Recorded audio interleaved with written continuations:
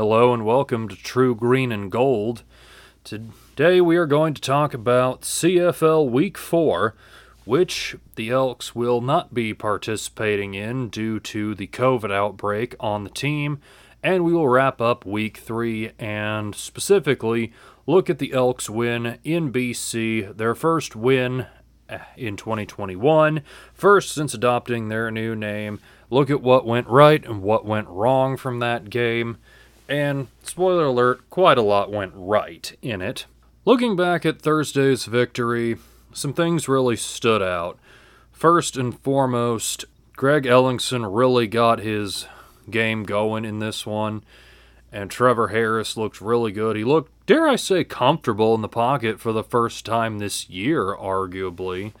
James Wilder had another solid game on the ground. This was the type of offense that we would be expecting to see from a team with this much talent at the outset of the season.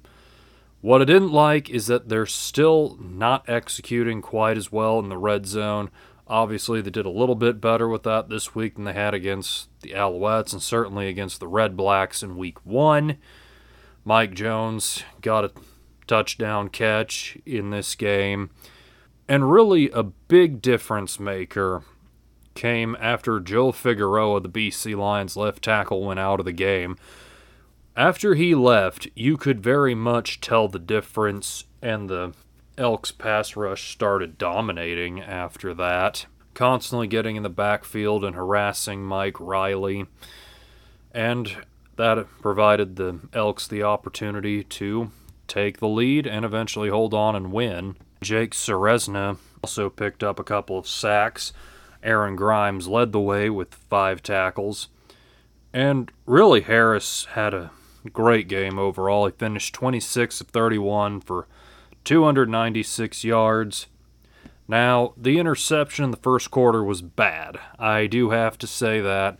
He was trying to force a ball into basically triple coverage on that, and turnovers really have been a nuisance for the Elks so far this season. They got to work on just making better decisions and keeping the ball and not giving it away.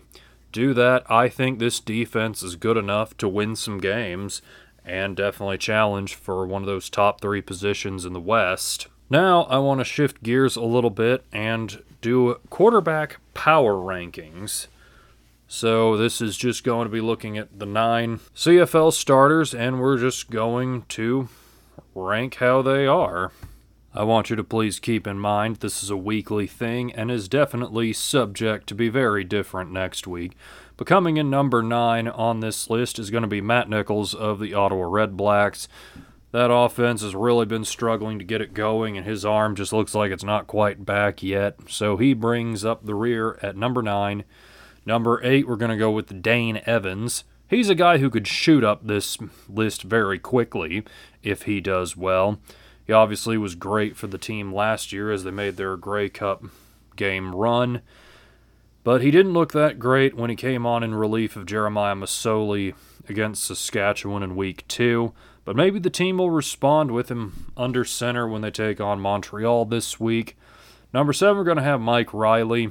After Figueroa left, he just didn't look quite the same. It looked like his arm was kind of tapering off in the second half of the game against the Elks last week.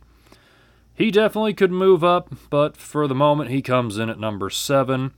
Number 6, I'm going with Jake Meyer of the Calgary Stampeders.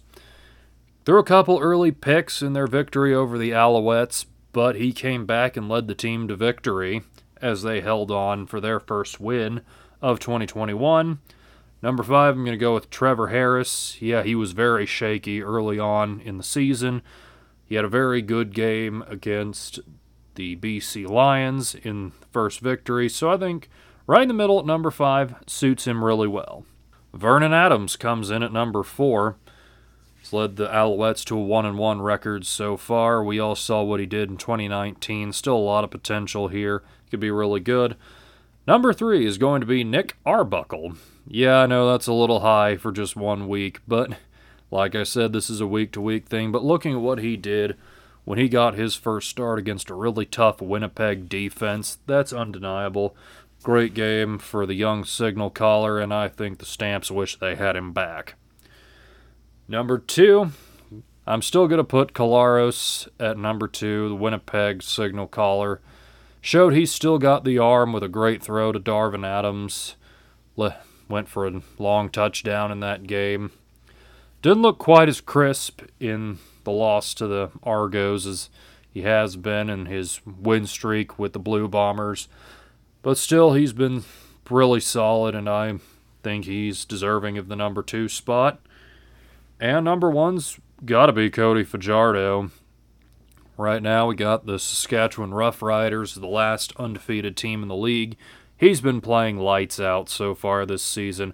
I don't even think it's really debatable that at the moment he should top a CFL quarterback power ranking list.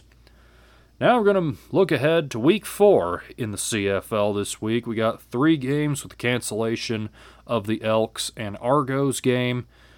So instead, the first game of this week is going to be 0-2 Hamilton going to 1-1 Montreal. Now, last week I talked about having a rule about not picking a team 3 times in a row if I picked them the first 2 times and they lost both times, but we have a bye week the Tiger Cats had a bye week this past week, and they've made a quarterback change, saying that Masoli was injured, and maybe that affected his play the first 2 games, but we'll see how Dane Evans does when he gets handed back the reins this week. We'll see how well the team responds, but the number 1 issue for Hamilton right now has got to be the offensive line. If they don't play better, it's not going to matter who's under center, because Winnipeg and Saskatchewan have both had Masoli under siege, and late in the loss to the Rough Riders, Dane Evans got put in just to shake things up, see what he could do. Keep in mind, this Ticats team still has a ton of talent. They got Jalen Acklin and Brandon Banks on the outside. They can still put up points. They just haven't looked great so far. Montreal is obviously a solid team. They led by a very solid quarterback. Got some playmakers on the outside with B.J. Cunningham, William Stanback in the backfield, Mondo Sewell, new addition on the defensive line. This is a really tough game to predict. For the second time in a row, they're facing an 0-2 team that really needs a victory.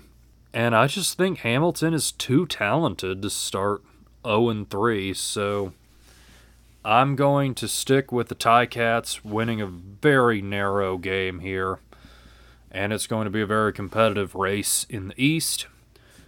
Next up, we got the BC Lions going to Ottawa to take on the Red Blacks. I'm going to give a lot of credit to Ottawa so far this season. They've shown they are a tough, resilient team. They do not make it easy on you, but their offense is just not good.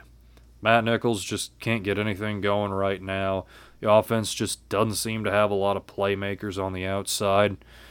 With BC, yeah, they still have some questions, particularly with injuries along the offensive line. How well is their defense going to hold up? But right now, they have shown that they can hang with anybody, and they've had 3 nail-biting games thus far. I just think the Lions are a better team, and I think they pull it out on the road this weekend, though it wouldn't shock me at all if I were to see Ottawa win this game. Now, the last game of the weekend is going to be Calgary at Winnipeg. I definitely think that the Bombers are going to rebound, and they're going to give a rude awakening to Jake Meyer this week. And I say the Bombers win this game by 10 points. Maybe 2 touchdowns. But it is the CFL, and I'm not sure anybody ever really knows what's going to happen. That's why I love this league. It is so unpredictable, and it makes it so much fun. So, I'll be back next week to discuss how well or poorly my predictions did this week, and hopefully we'll have some better news on the Elks as they head into the home and home with the Stamps on Labor Day weekend, as is tradition. So, thank you for listening. I'll see you next time to talk some more Elks football.